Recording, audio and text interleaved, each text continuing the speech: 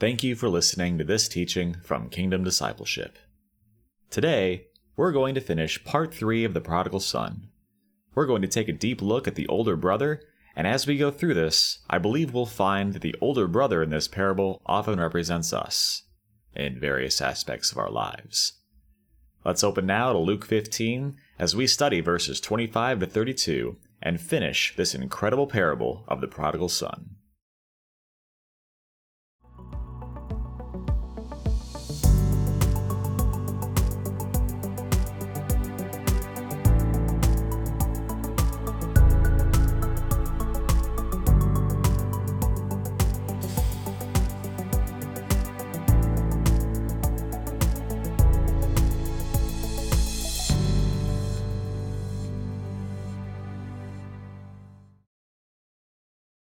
Well, good morning and welcome to another teaching. It's a Saturday morning here, and we weren't planning on doing this teaching for a while, but I had an old friend of mine call me and ask me where the part 3 of this teaching was, and he was rather impatient, and so here it is, and he knows who that is, and so here we are, and Stephen was up with me this morning, our IT guy, who does a great job on all that goes into me talking on these things. I mean, there's just a lot that goes into creating a podcast, a lot that goes into the editing, and so I appreciate him and the work he does. He's a good growing disciple in Jesus. Thank you, Lord. And so here we are at 7:06 a.m. on Saturday morning, and we're going to finish up the parable of the prodigal son. Today we're going to discuss verses 25 to 32. It's going to be about the older son. Talked about the younger son, who is the prodigal son. Talked a lot about the father, who represents our heavenly Father. And again, this is going to be the older son. As I've said in the previous podcasts, I believe that for the most part that this parable is not taught correctly. Generally, this parable is taught about salvation. It's taught that the younger son needs to come to the Heavenly Father to be saved. And then in this section, it's generally taught that Jesus is referring to people with a pharisaical heart, or he's talking about the Pharisees, whose heart is hard and doesn't have mercy and doesn't understand their need for mercy. And again, I can see an application for that, but again, I believe that's a very shallow interpretation, and I don't at all believe that was what Jesus meant when he was teaching this parable. Again, if the parable is about an unbeliever, it has very little application for us at all as believers. And again, the Bible was written for believers in Jesus Christ, those who have received Jesus Christ as their Savior. And so when we look at this, we see that the father has 2 sons. They're both already sons. They're both already in their father's house. So I firmly believe that this is talking about Christians who have received Jesus Christ as their Savior. And it's a teaching on areas of our life and ways as the younger prodigal that we have misused our inheritance or his estate. And we talked about how we do not always or often use our time, talents, and treasures in the ways our Father would have us to. Like the prodigal who squandered his father's estate or inheritance, we often are using our time, our talents, our treasures, all these things our Heavenly Father has given us in ways that are far more self-serving and to our own ends and the advancement of our own lives, our own careers, as opposed to using them increasingly for the advancement of the kingdom of God and the gospel of Jesus Christ. And we discussed the younger son with regard to that. And so now we're going to get in and finish this parable on the older son. So we'll go ahead and pray, and then we'll read it, and we'll get right into it. Well, Lord Jesus, we thank you for the word of God. Lord Jesus, we thank you for giving us this parable of the prodigal son, Lord. It's obviously been famous. All of us who have been Christians have known of it our entire lives. We've had it for 2,000 years, Lord, and it's one of the most profound teachings in all the history of the world and in all the Bible. Holy Spirit, we ask you to lead us and guide us now as we go through these last 8 verses. We just pray your blessing and favor and mercy on this time now. Father, we invite you into this time. We pray that your kingdom would come and your will would be done on earth as it is in heaven. In Jesus' name, amen and amen. Verse 25. Meanwhile, the older son was in the field. When he came near the house, he heard music and dancing. So he called one of the servants and asked him what was going on. Your brother has come, he replied, and your father has killed the fattened calf because he has him back safe and sound. The older brother became angry and refused to go in. So his father went out and pleaded with him.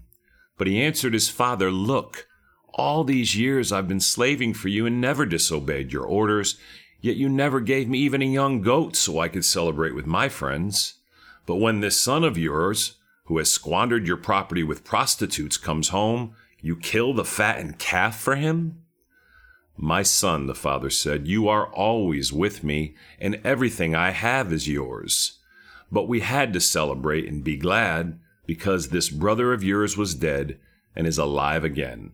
He was lost and is found. Thank you, Lord Jesus. So the first question we ask ourselves, we say it in every podcast, is why is this in the Bible? When you read this parable, and when you read this part about the older son, it's not just in here so you can read it and say that's an interesting story, but you really want to study it because Romans 15:4 says that it's in here to teach us and to instruct us. It says that Paul says that everything that was written in the past was written to teach us or instruct us, not simply to be an interesting story. In 1 Corinthians 10, verses 6 and 11 say that these things are written as examples to us. So when we read this, we want to see what's the example to you and I.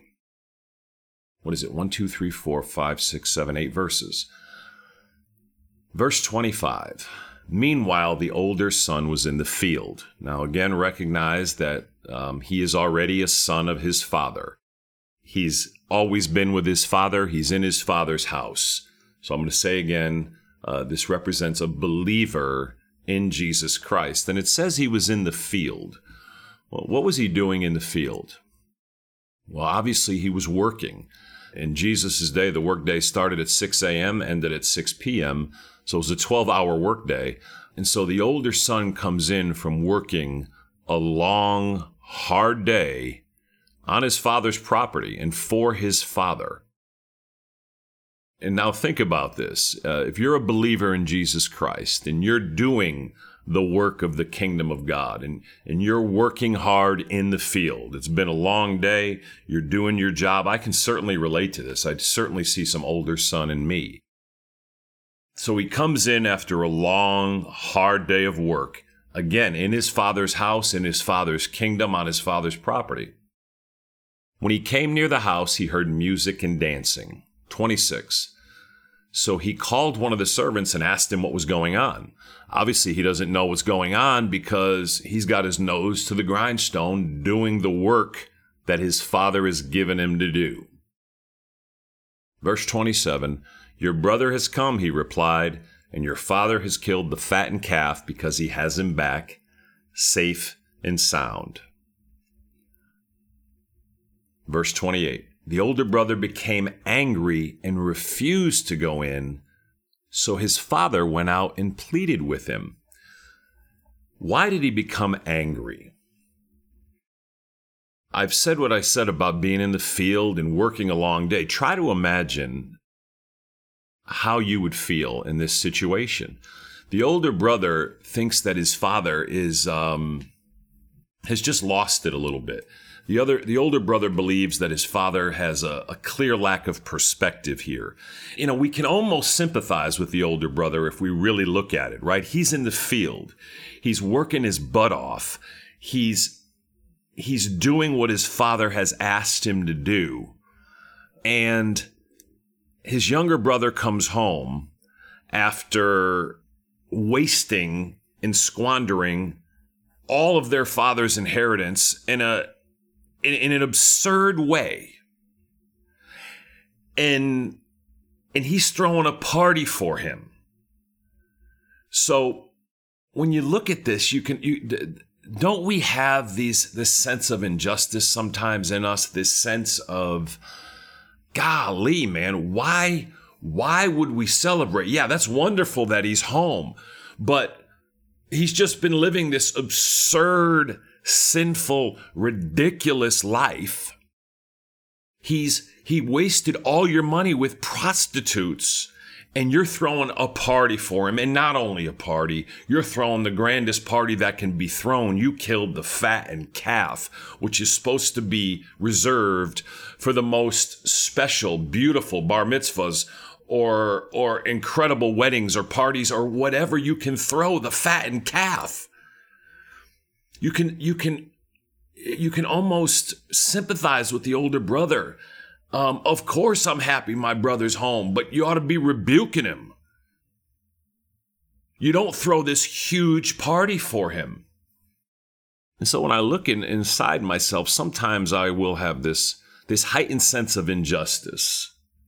Like I am, golly, Father, I'm out doing the work of the kingdom. I'm doing these things over here. And yet I got to have these problems. I got to have these difficulties. And here you are blessing so-and-so over here, and they're not doing nothing. Lord, forgive me. I got some older brother in me. I do. But this is so interesting. So again, when you look at it from the brother's perspective, I think he loves his brother. He's happy he's home. But do we really need to be throwing a party for someone who's acted so obscene and sinfully and wasted your estate and your inheritance, Father? Why would you do this? It's great that he's home, but he needs a good, firm rebuke, not a party. And as believers, I think we make this mistake. When a Christian comes, and obviously this can be an unbeliever. If an unbeliever comes to you, I don't believe that's why it's in here. But when a believer or unbeliever repents, the first thing we want to do is love them. The first thing we want to do is encourage them, no matter what the sin is. We want to love on them and we want to encourage them. Now, the love of this father is so incredibly lavish that he even throws an incredible party for him. There'll be a time for accountability later. But first, let's celebrate because a Christian has come to repentance. Wherever it is, let's be excited that your brother has come home. And again, if you happen to have someone who's come to Jesus Christ, of course you can be excited. And in that case, now they're a Christian and now you begin to teach them the way a Christian should live. And if you're a Christian today and you've been wasting your time, talents, and treasures as the prodigal has in self-serving living and in using your time, your gifts and talents and your money and on your own pleasures and in your own life and not using them very much for the kingdom of God, then repent. And when you do, we saw in the previous teaching that the Father is overwhelmed.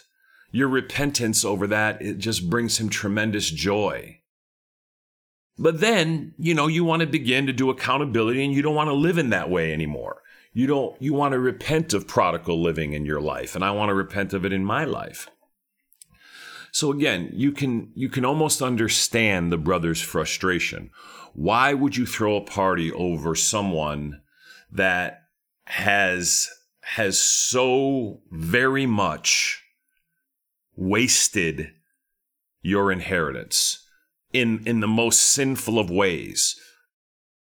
And again, if you see it in that perspective, perhaps you can see that you have some indignance in you when you see people celebrating things that really ought not be celebrated. Okay, I get it. He's home. I'm happy. He's my brother. I love him. But really, the fattened calf? And in that, we are going to see this immense picture of the Father's love and compassion and mercy. And it's going to be a picture for us, for those of us who've got a lot of older son in us. For those of us who are out working, and let's say you work hard at your regular job, right? Whatever your job is, and you put in 50, 60, 70 hours a week, and you apply yourself and you work hard and you pay the bills and you save the money.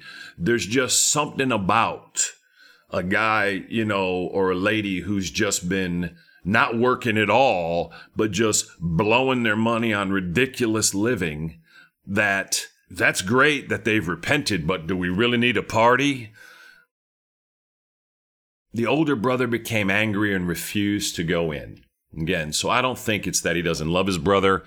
I don't even think that it's that. I think he's happy he's home. But music and dancing and the fattened calf, are you kidding me? The second half of verse 28 says something incredible. It says, so his father went out and pleaded with him. The father didn't go after the younger son. And what I believe we have a picture of here is the older son is a mature Christian. The older son is someone who is doing the work in his father's kingdom. The older son is someone who is walking with his father in a more obedient and substantial way. But however, he still does lack some things. He lacks a certain perspective. He lacks a degree of compassion and mercy. And we see that his father's willing to go out and plead with him. This is not something you see in the Bible. Clearly, this father represents God our Father. It says he went out and pleaded with him. You notice in the first half of the parable, the father doesn't go chase the younger son. The father waits for the son to repent, waits for the son to get up, waits for the son to come home, and then when he's within eyeshot, then he runs to the son and meets him. He does not go running after a younger son who is completely misusing his time, talents, and treasures.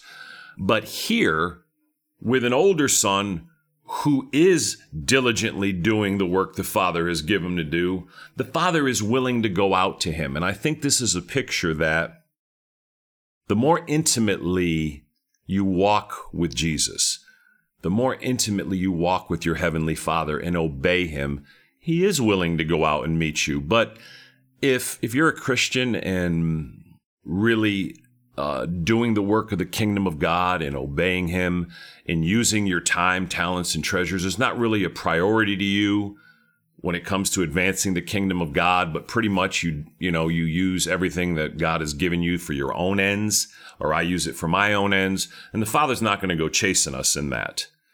But I mean, he'll wait for you to repent. He'll wait for you to come home, and he'll meet you when he sees you coming home. But here, he fully goes to where the son is. And look at that dichotomy. Look at that difference. So his father went out and pleaded with him. The father is begging the son to come in and to celebrate. Now, again, I don't believe he's telling him to come in and get saved. He's already a son. He's already saved. He's already working diligently. He's just come in from working a full day in his father's field, and he's coming home to a party. Not only that, to a party to his rogue brother who's gone off the reservation, right? Verse 29, but he answered his father, look, all these years I've been slaving for you and never disobeyed your orders, yet you never gave me even a young goat so I could celebrate with my friends.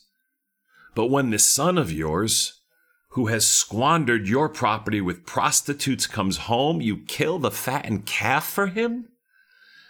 You can see the hurt and the pain that's coming from the older son, but it's a lack of perspective.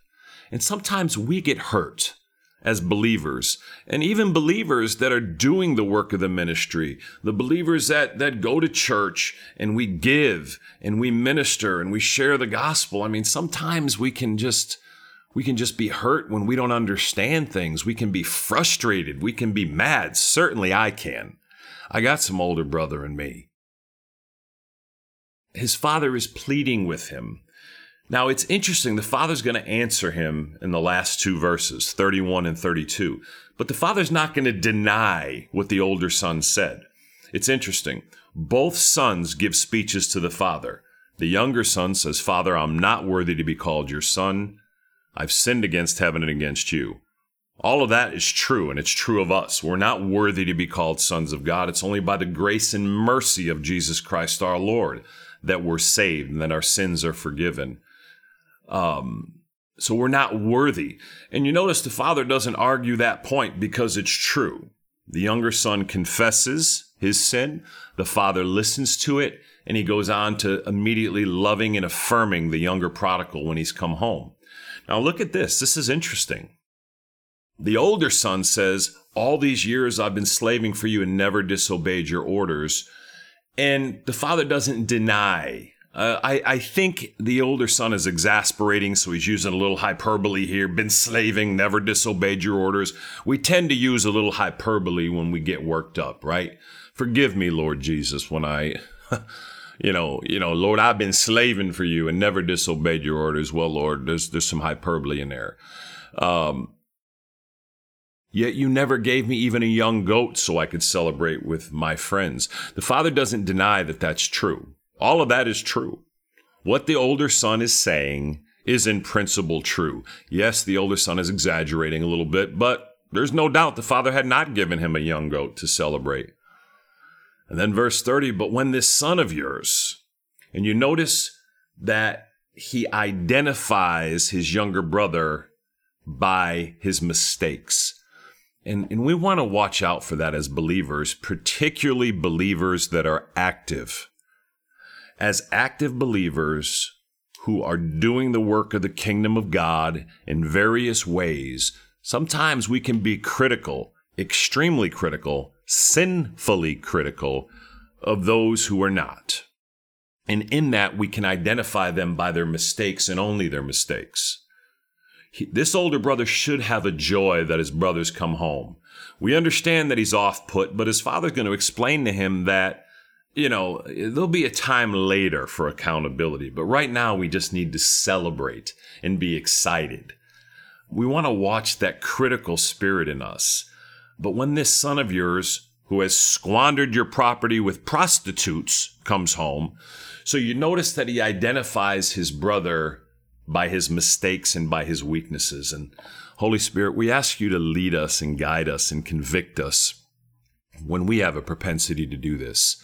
We have a propensity to identify our brothers and sisters in Christ or anyone by their weaknesses. We're not supposed to put our head in the sand. We do, Paul says in 1 Corinthians 2 that the spiritual man makes judgments about all things. In everything, we need to make a judgment that something is right or something is wrong in our own lives first and then in others, right? But you do it in a loving fashion. There's a difference between making a judgment, calling right and wrong, and being judgmental and having a judgmental, sinful, condemning heart. Again, the spiritual man makes judgments about all things. The closer you walk with Christ, the more you'll make a judgment about what's the will of Jesus in this matter, or what's the heart of Jesus in this matter, or what is Jesus calling us to do in this matter. You're going to make a judgment. But to be judgmental is always sinful. To be condemning is always sinful. To have contempt for people is always sinful. So, Father, I ask you to help us with this aspect of the older son in us, particularly us who are doing the work of the kingdom, Lord, when we have this attitude and this tremendous sinful frustration with those who are not. But when this son of yours who has squandered your property with prostitutes, and particularly when we're angry, right? When we're angry, when we're frustrated, we want to lash out, right? Can you just not see this? Have you never been in an argument and had someone treat you this way, or just yell at you and just want to affirm all the things you did wrong? And have you ever done that to somebody? Have you ever been in an argument and you wanted to make your point and you wanted to drive it home, so you threw somebody else under the bus and all that they had done wrong? Forgive us, Lord Jesus, when we live in this way and when we speak in this way, Lord. Help us to identify our brothers and sisters in Christ, Lord, to identify people not by their weaknesses. Thank you, Lord. I'll say again, it doesn't mean we don't see it. We don't acknowledge it. We make a judgment about all things. Again, there's a difference between making a judgment and being judgmental, as I've said clearly here, right? The Word of God is not a nebulous or gray book. It's very black and white. It tells us what's right. It tells us what's wrong. It tells us the will of God in every aspect of our lives. It tells us very clearly that we're all sinful. Every human being is sinful. It tells us clearly that every human being needs Jesus Christ. It tells us clearly that without Jesus, no one will see heaven.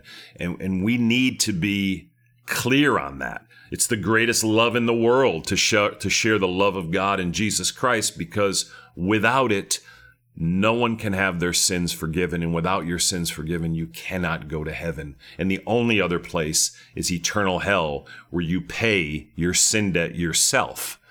As opposed to if you receive Jesus Christ as your Savior, Jesus pays the debt on your behalf.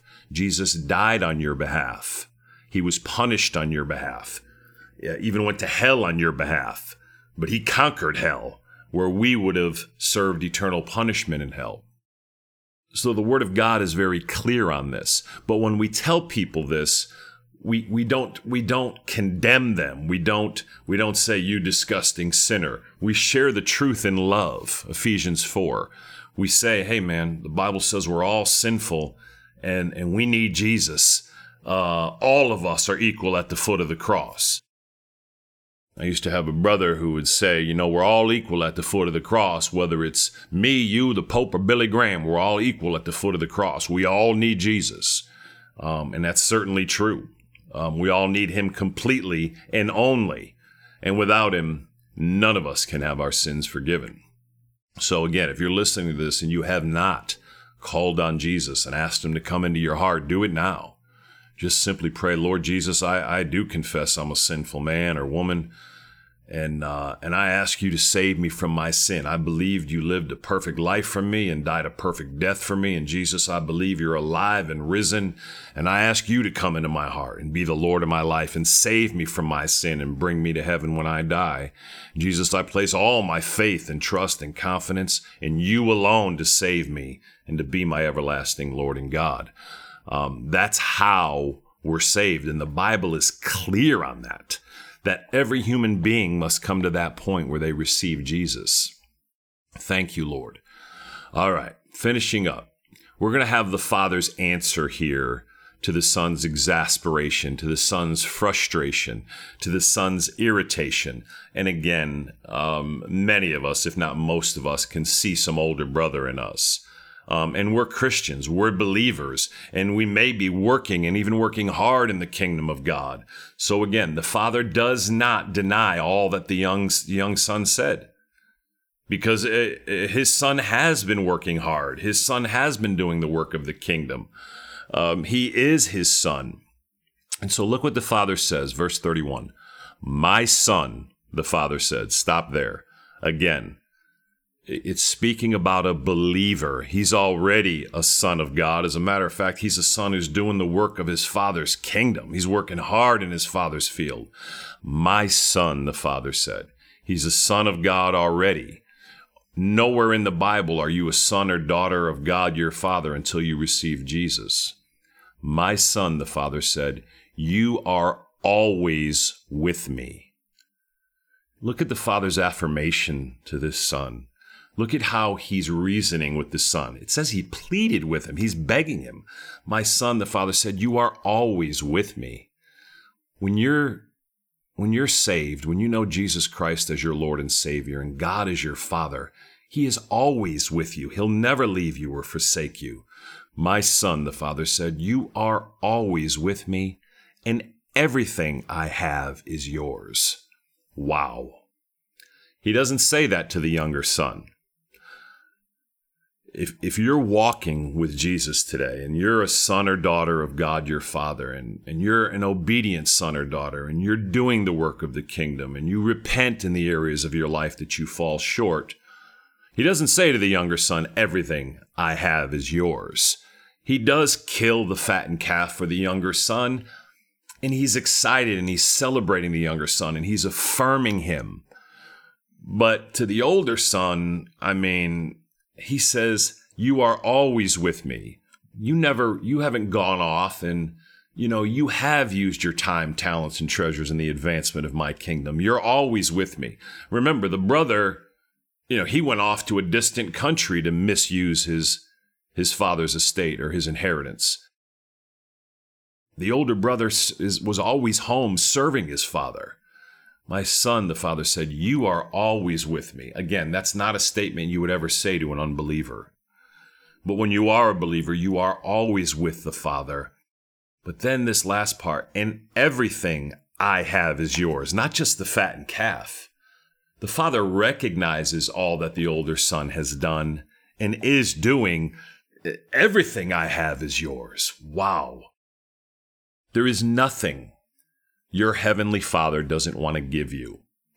Your heavenly Father is God. Jesus is God. The Holy Spirit is God. They own everything.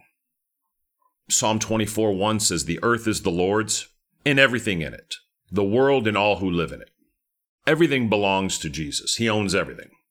Everything belongs to your heavenly Father.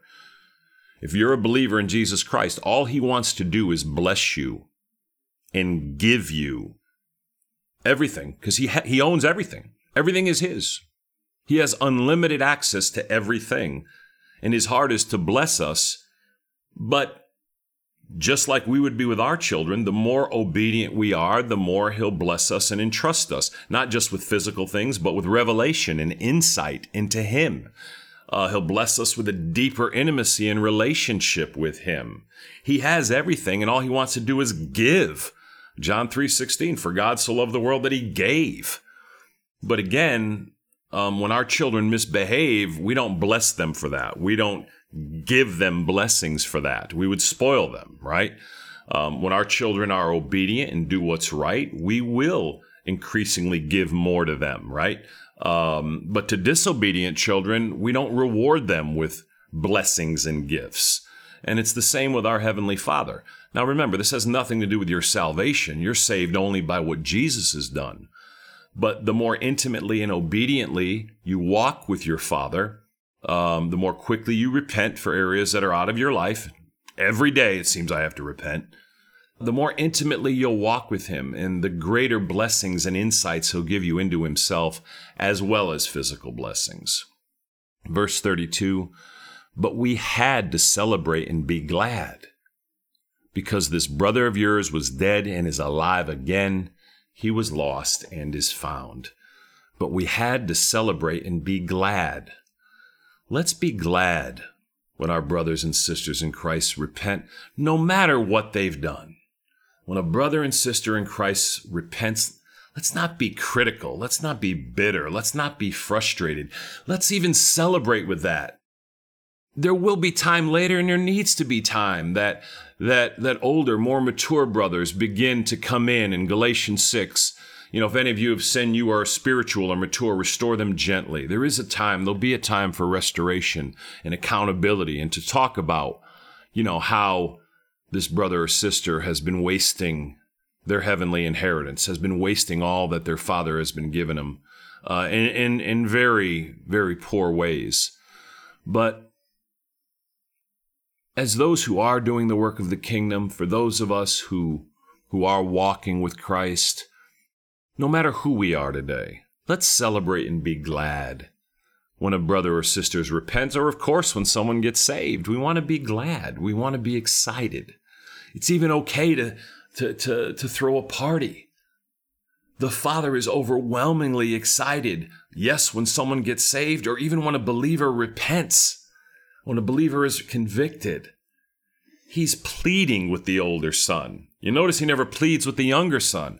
I'll say again, the more intimately you walk with the Father, the more he is going to come to you. I'll say again, he goes out to the older son refuses, stops dead where he is. The Father goes all the way to him. The Father doesn't go to the Son. The Father waits till the Son comes all the way back from the other country, and then when he sees him, he runs to him and throws his arm around him. Again, we see such a picture of love and mercy and compassion and the Heavenly Father here over repentance and even begging the older son to repent. Again, he's not asking the older son to repent unto salvation. He's already saved. He's already his son. He's asking him to repent and come in the house and celebrate and be glad for your brother. The father knows all that the brother, the prodigal, has done. But let's just be glad because your brother is home. He's safe and sound. We have him home, and there'll be time to work on all his mistakes. But let's just love on him for now. This brother of yours was dead and is alive again. He was lost and is found. And again, this is not a salvation thing. We don't become dead and alive again. We don't become saved and unsaved every time we do something wrong. It would happen 50 times a day. He was living a life of death. He was dead and is alive again. As believers, Jesus said, I've come that you may have life and have it to the full, that you might have the fullness of life. Eternal life, remember, is not just a quantity of life, but a quality of life. And many of us as believers are living lives more like death than life. And many of us can identify with that. And particularly if we live consistently misusing our Father's inheritance, if we have consistent areas of sinful activity in our life where we don't repent. We're alive, we're believers, we've received Jesus, but we're living more a life of death than life.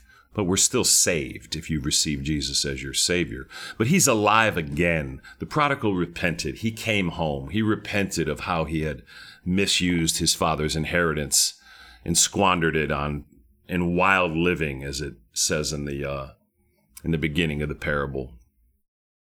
He was lost and is found. As believers, we can be lost. And many of us as believers are lost. We're not lost from our salvation, but we can be lost in sin, lost in just living our lives for ourselves and using our time, talents, and treasures to our own ends, our own pleasures, our own advancement, our own career, our own family, our own everything. When the call of God on our lives is to use all that he's given us in the advancement of his kingdom. And again, it's okay if we watch a movie, it's okay if we do things, but we want to increasingly use our time, talents, and treasures more and more for the advancement of the kingdom of God. Lord Jesus, we do thank you for this parable. We thank you for your mercy and goodness on our lives. We thank you for your favor and grace. We thank you again for the incredible parable of the prodigal son. Father, we ask you to forgive us just these aspects of the older brother. We ask you to help us to celebrate when a believer repents, when an unbeliever becomes a believer and gets saved. We just ask you to help us to have joy and excitement. Forgive us, Father, where we will identify people by their weaknesses. Forgive us when we get angry and bitter and frustrated, and all we want to do is see what people have done wrong. Help us to be like you, Father. Help us to have this heart of yours in us, Father. In Jesus' name, amen and amen.